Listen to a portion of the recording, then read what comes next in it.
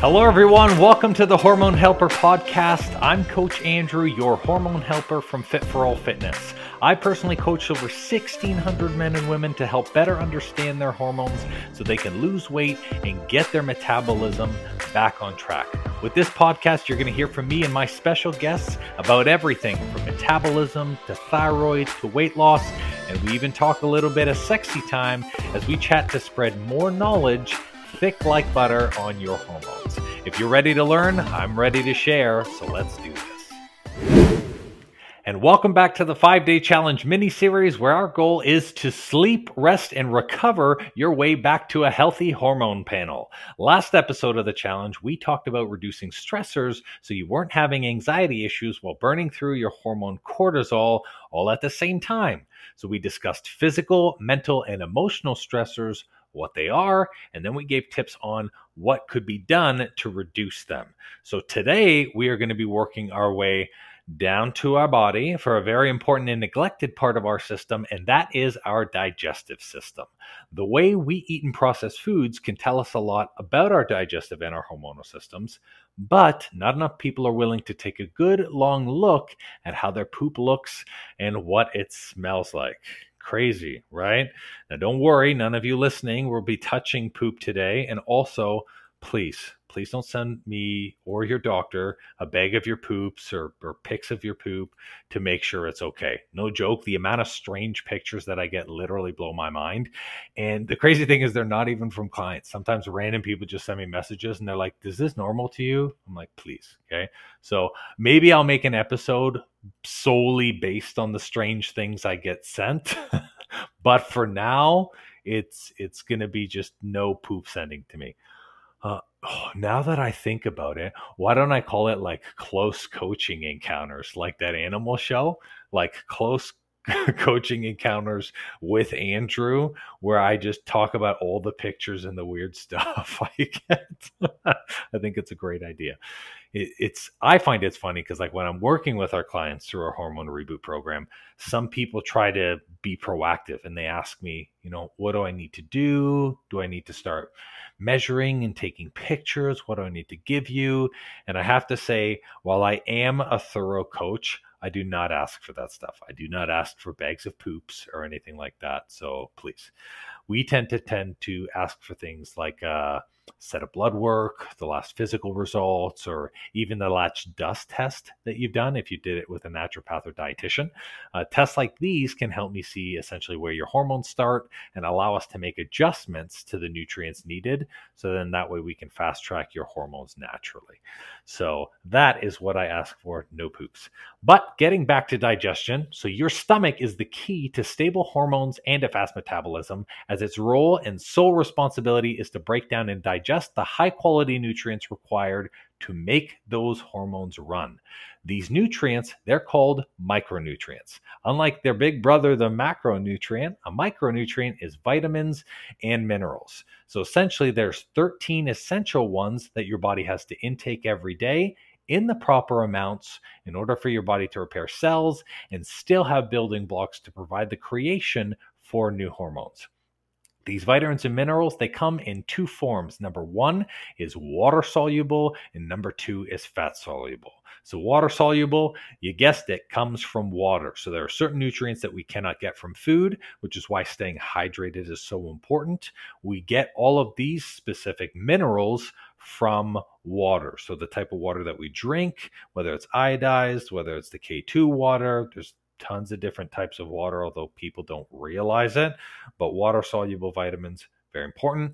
And then number two is fat soluble vitamins. So these essentially come from food. So from healthy fats, from the proteins that we eat, and from the vegetables that we consume that break down. And then all of the digestive juices that are in there essentially latch onto those vitamins that are needed, and then they bring them in.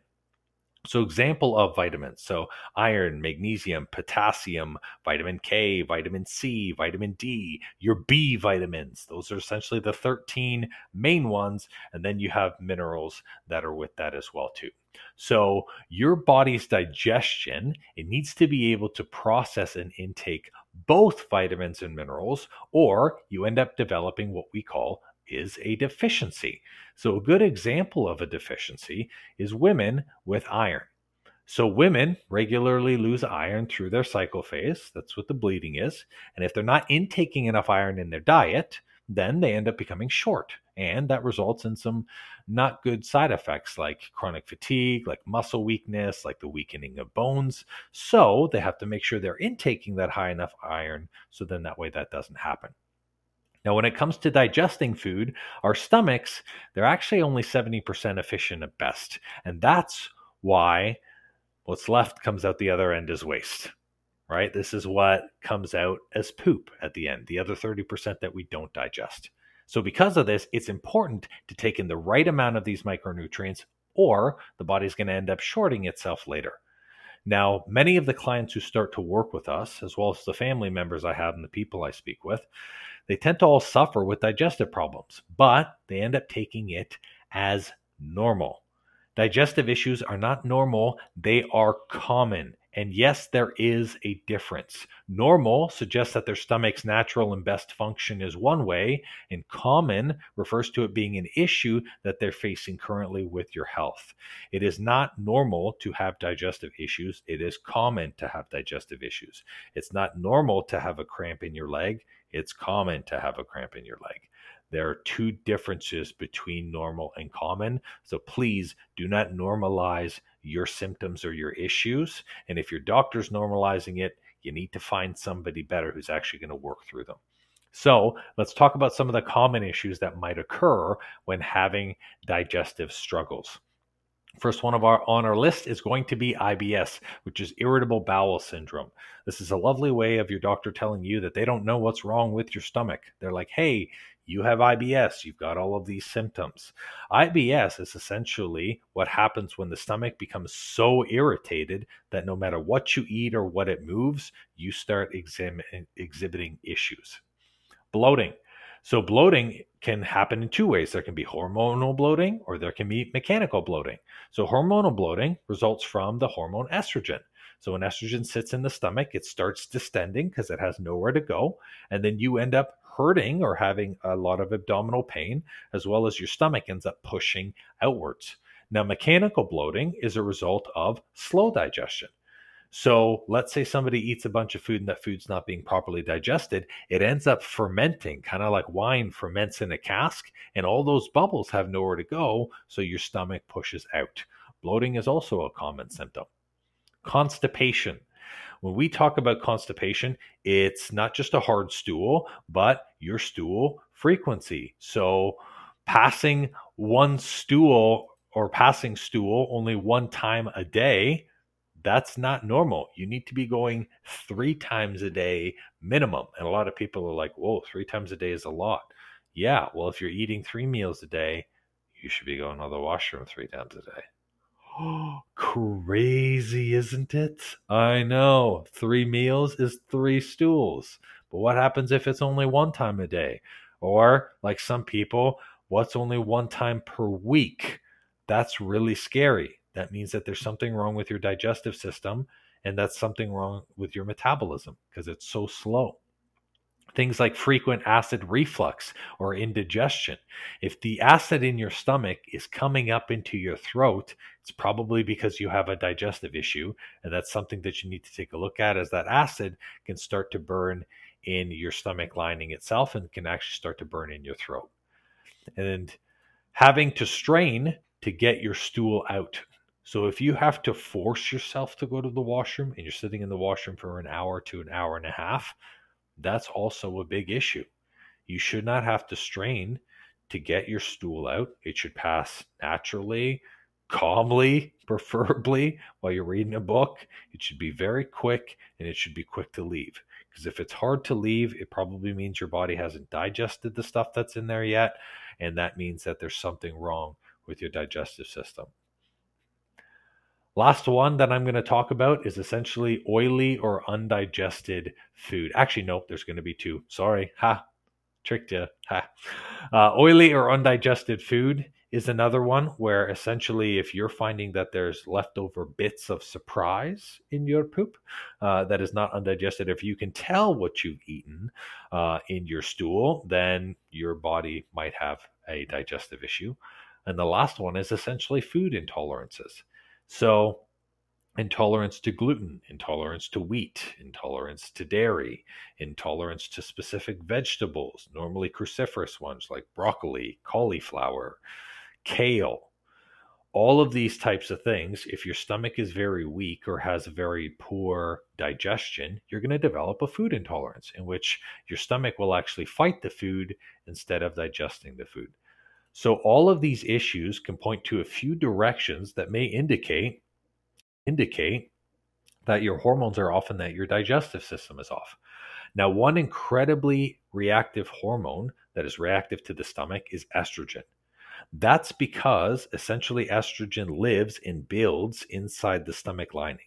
It's not supposed to, but a lot of the estrogen for females is built in through the ovaries, and for men is regulated through the rest of their body. But the stomach is actually kind of like the in-between in which some of those raw nutrients get to go out.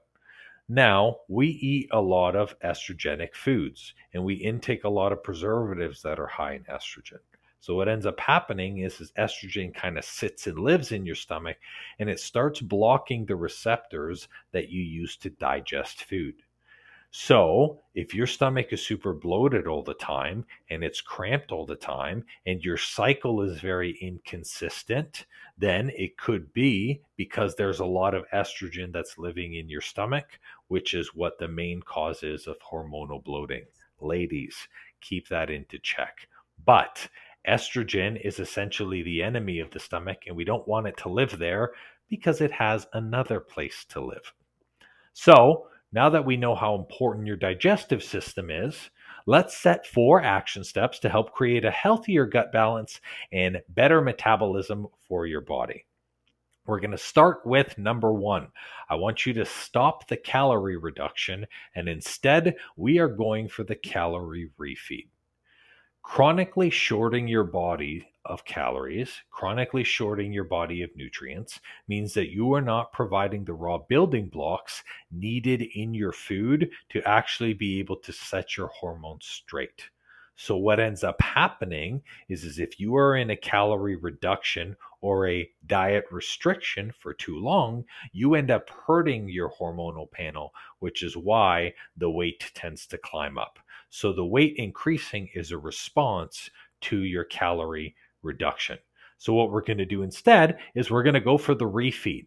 So what I want you to do is I want you to spend the next week to increase your calorie intake by 15 to 20%.